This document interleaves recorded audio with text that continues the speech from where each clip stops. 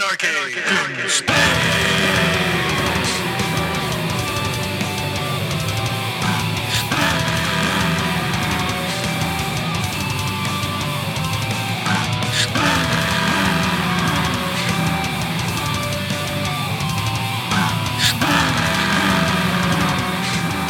All right.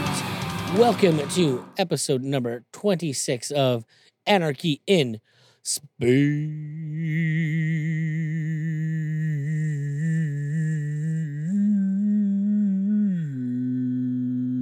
Started as Elvis and ended with something else. Not sure. This is episode number 25, episode 2 of season 3 of The Expanse. IFF. Yes, IFF. What does that stand for? Something friend or foe? International Fornication Foundation. Oh, if only. So, The fornication of the month is Congolese. What? well, we have, from what I recall, man, an action-packed episode we watched this week.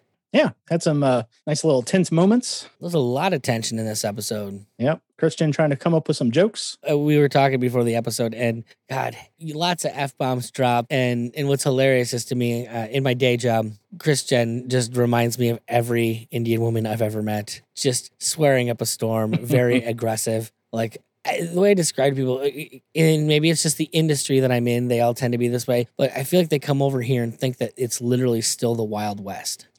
I've definitely been threatened with like guns.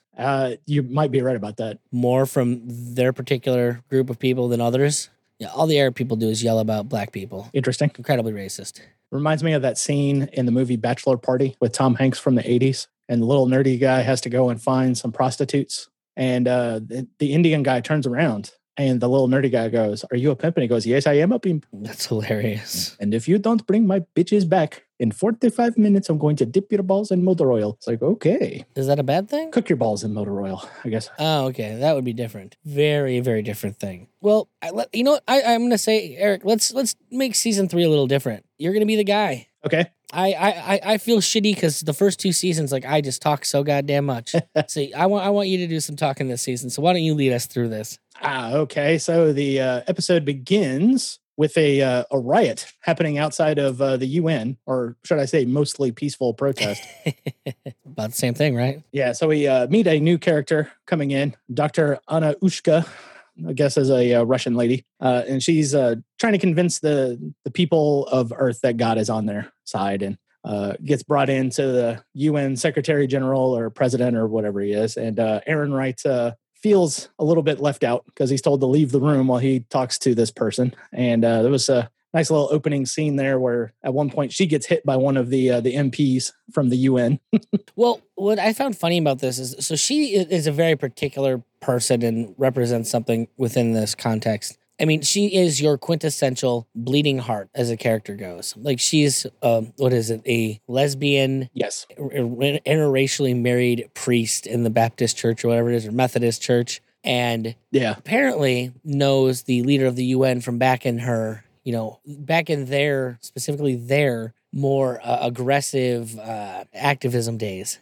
So she kind of represents, like, it's the far left, as far left as you can possibly Pretty much. go. Like, 'cause everything is for the people. Hence why she gets in the middle of it and is willing to fuck with the soldiers because she knows she's got the protection of the leader of the UN. They can't touch her. Right. And even though, but while they're manhandling the one guy, she's like, no. Yeah, this is how this is going to go. Yeah. So the thing is that, so she's there to make, thus far, we've looked at the leader of the UN as kind of being like almost a very lefty kind of guy himself. He really doesn't want war, it seems. Right. But when you paint her into this picture, all of a sudden everything swings way far left, and he looks not far away from Aaron Wright as far as things actually go. And I think that it's interesting that her character kind of changes the way things seem just that much. Yeah. You find out that, like, she wrote the speech basically that got him his office, and that's why he's called her in now, because he basically has said, I need you to make it okay to start war with the people. Get them on my side. Right. Which is, you're telling this to a priest.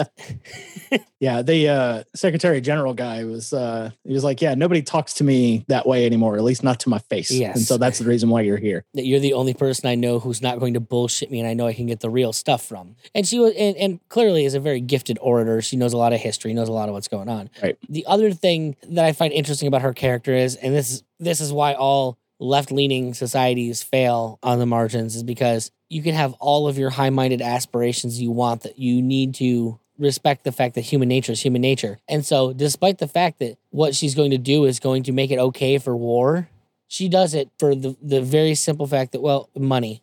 You'll make sure my foundation or my church never has to go without, so we can do good with all that. Yeah. Are all those Martian lives okay for the fact that you just got a few extra shillings to sling at your people? Like, yeah, that's true today as it ever was. The road to hell is paved with good intentions. And it's exactly that. But yeah, just kind of seeing her and Ehrenreich kind of playing with each other a little bit.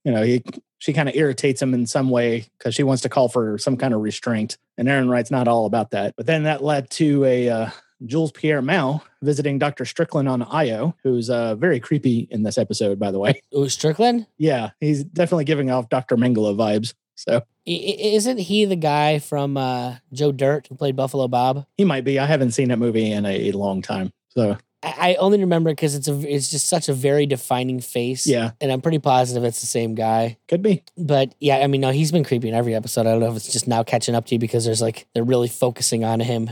Oh yeah. It's like, oh, and we'll make sure that you take your medicine. And we're like, not good. Well, and we find out a lot of big things about the protomolecule in this episode.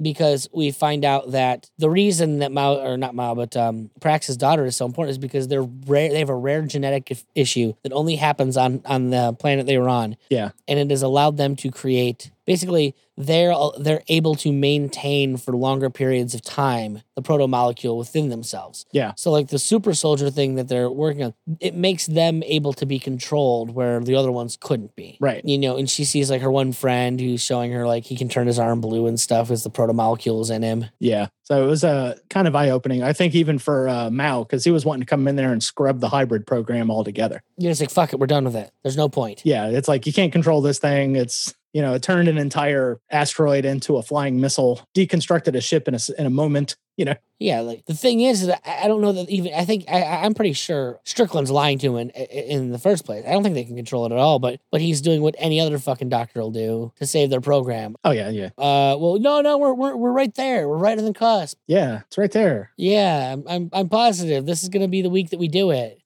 Results are right around the corner. Anyways, where we go next, most of the show takes place on the Razorback, right? Yeah, Avasarala and Bobby Draper trying to flee a UNN ship. And the Razorback can go very, very fast. Bobby Draper is used to high G operations, but Avasarala, being a politician from Earth, not so much. So Bobby Draper's got to kind of thread the needle on keeping the ship away from the UNN ship outside of range. Without killing Avasarala. Yeah, without killing Avasarala. And so there was a nice little exchange between her and Avasarala where Avasarala said, speak politician, basically dumb it down for me. Yeah, it was really funny. Which I thought was kind of funny. Now, obviously, they're being chased by men that Ehrenreich has sent after them. It's quite certain he's going to get away with it. Yep. Well, Bobby knows that she can't get away. It's just not possible. Yeah, the ship doesn't have any kind of defenses. There's no guns or... Yeah, it's just all she's got is she can outrun him. Maybe. Yeah, I can outmaneuver and go fast. That's it. And the problem is she can't really use, like, she's in a position where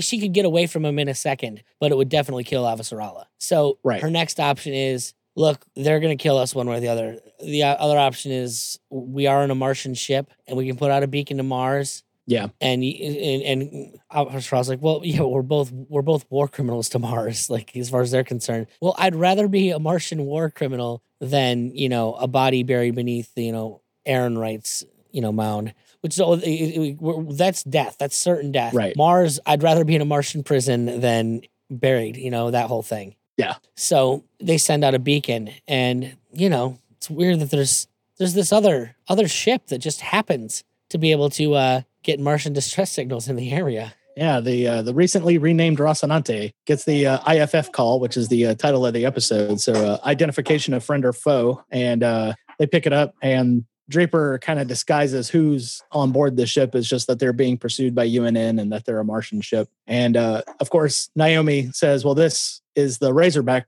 owned by Julie Mao. We've got to go find this. And Holden's like, Yeah, I don't want to do that. Well, to be specific, Holden is saying, I promised Prax we're going to find his daughter. We can't get sidetracked from that mission. And that's all this is. Right. And ultimately, what do? Is they throw it to Prax and says, all right, well, you make the call. Yeah. And he's like, well, I'm not part of the crew. And he's like, no, you're part of the crew. Right. You're family now. So what are we doing? And so he ends up deciding, hey, we're going to go save this ship, which leads up to a really great moment with Amos. There's actually a couple of really good Amos moments in this. Yeah, Amos and Prax have been working hand in hand on putting natural air scrubber plants up in the walls. And then at one point, Amos tells him, well, we're about to do a high G burn, so we need to secure all the tools and everything. And I guess Prax doesn't do it properly. So at one point, while they're doing fire and maneuver, like all these tools, drills, and saws and everything are flying around the Rossi kind of all over the place.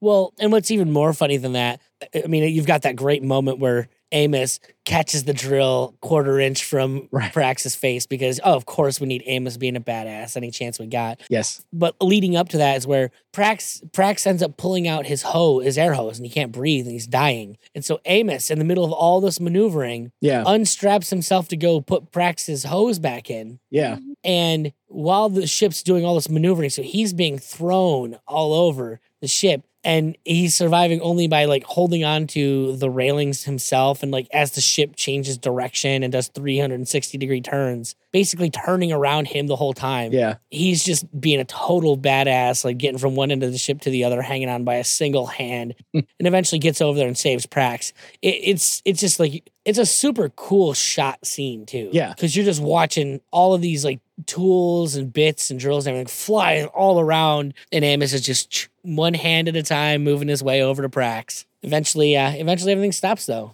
Yeah, and last scene of the episode was Bobby Draper holding Avasarala in her arms, getting led on board, and she has no idea what's just about taking place on the Rossi, and it just kind of ends with it's like, help her please. And I guess at one point Holden recognizes who it is. Screen goes to black. I'm like, oh, that's gonna get interesting. So you've got that. Yeah. The one thing I also did want to mention though is so what is going on with those bursts that they were using? Because they did something almost seemed like it stopped time or something. Or like, did it blind the other crew? What were those like torpedo shots that they used? I think those were the nukes. And if a nuke goes off, it does cause an EMP, which is what shut down the electronics of the Razorback. At least that's what I thought it was. Okay, so they set off EMP devices as a method to stop the torpedoes that were about to crash. Yeah, to interrupt their signal and everything. Yeah. Okay, I was curious what was going on there because everything dead stopped. And I'm like... Yeah, it was like, all right, well, here comes another one, and then the missiles are going to go through. It was a very interesting situation. It also looked really cool. I mean, it's hard to argue. Some of the stuff they put in here just looks really cool. Right. So the other thing that we missed is that there is a moment in there where Amos is talking to Prax, and they're getting into very specifically... Amos calls bullshit at him. He's like, look. Oh, yeah, dealing with his... with the way Prax is handling his daughter. You're trying to avoid something here. That's all this is. Like you want to, I don't know what you're trying to run from, but you're running from something with all this. But yeah, it basically, you can tell that Prax is stalling. He's kind of already written off his daughter for dead, and I think at this point he just doesn't want confirmation on that. He just... Yeah, trying to focus his mind somewhere else so he doesn't have to think of it. Yeah. So there's a kind of like a moment where like the rare moment of humanity from Amos, or isn't humanity so much as like I'm calling bullshit because you can't bullshit the bullshitter. I know callousness, and that was callousness, bruh. Pretty much. Yeah, he was like, right. Yeah. Takes one to know one there, Chief. I'm really excited to see what's going to happen when Avasarala wakes up and sees James Holden. Yeah, I was like almost cringing myself. I was like, ooh, Holden knows who that is. She's going to know who Holden is. It's going to be, that's not going to be a fun wake up. So I guess for the technicals on this one, this is episode 2 of season 3, IFF. This is directed by Breck Eisner, written by Daniel Abraham and Ty Frank. So what's special about those guys?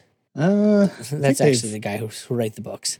So this is very specifically written by the authors who created the show. Yeah. It was originally released on April 18th, 2018. So man, we're almost up to modern times here, huh? Just about. I'm getting pretty close. A 0.5 on the ratings. Yeah, man, it dropped pretty steep. Like it's almost like no one watches this station anyway. It's pretty, Yeah, pretty right. weird. So like, so what? So 0.5. That's basically 500,000 people. Is that like what that means?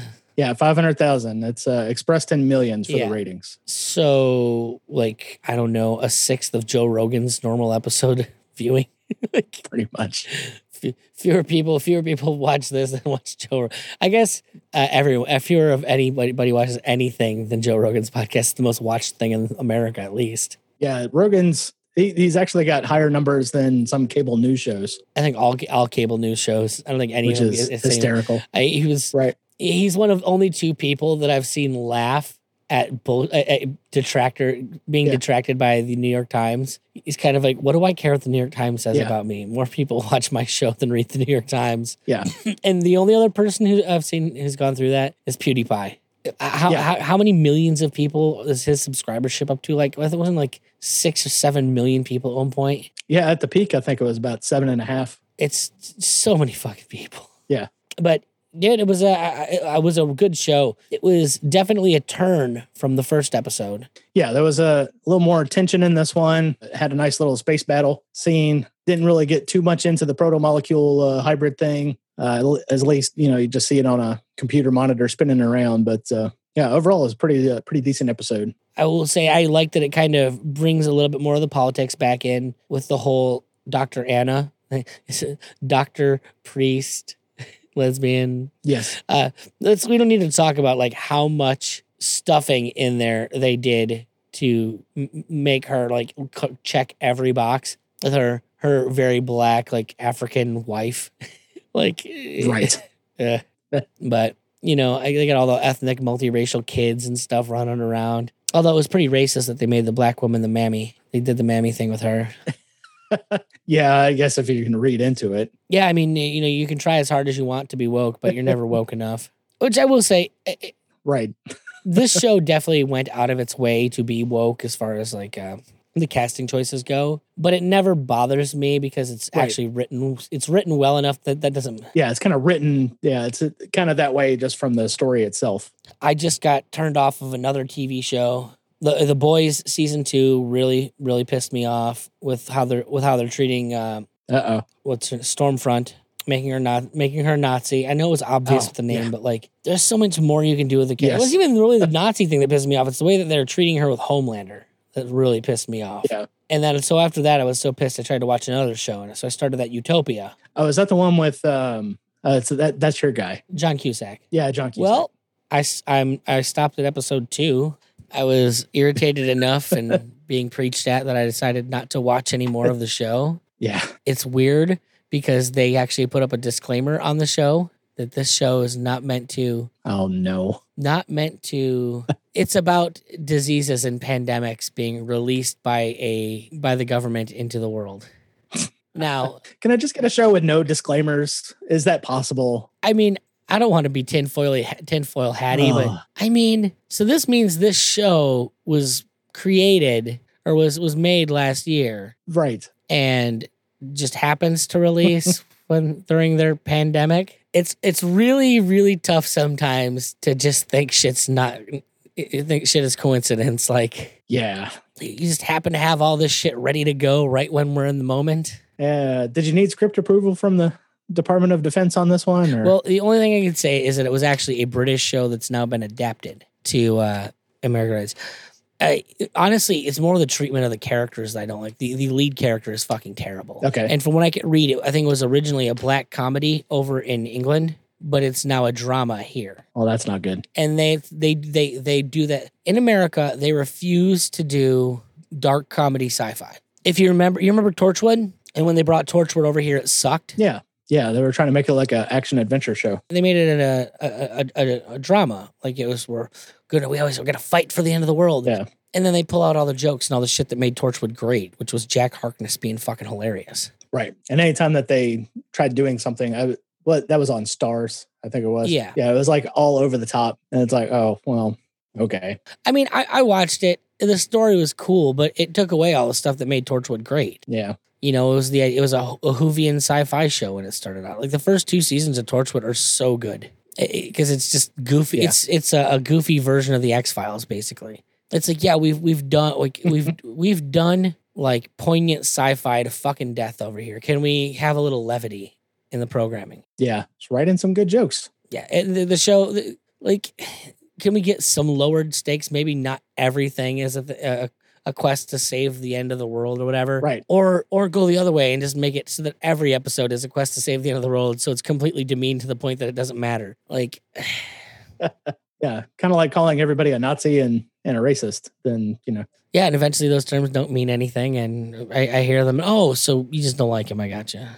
I now have no way to know if someone is actually a Nazi or racist because just apparently everyone is. Right. Are we talking about, riding pants and goose stepping and Who made that? Whose joke is that? Someone actually brings that up somewhere. So anyways, for sci-fi people, don't bother watching Utopia. It's fucking terrible. it's god awful? And like it started out pretty good. It's preachy from the first moment though. Like oh my God, everything is about the climate and environmentalism, and they smash all of it they can in there. John Cusack basically plays Bill Gates, and there's a moment where they're all at the table and tell me this is what really triggered me out about it, is that it's 100% Machiavellian. Oh, And what's that dude's name? It's George Bernard Shaw. yeah. Where he's literally at the dinner table and everyone holds hands and he asks everyone of them what they did to justify their existence today. Like, Oh, nice. That's not psychological abuse at all. I was just shocked because it's not something that you see. Yeah. I mean, I know the history of Yeah. Shaw. Very pleasant one either.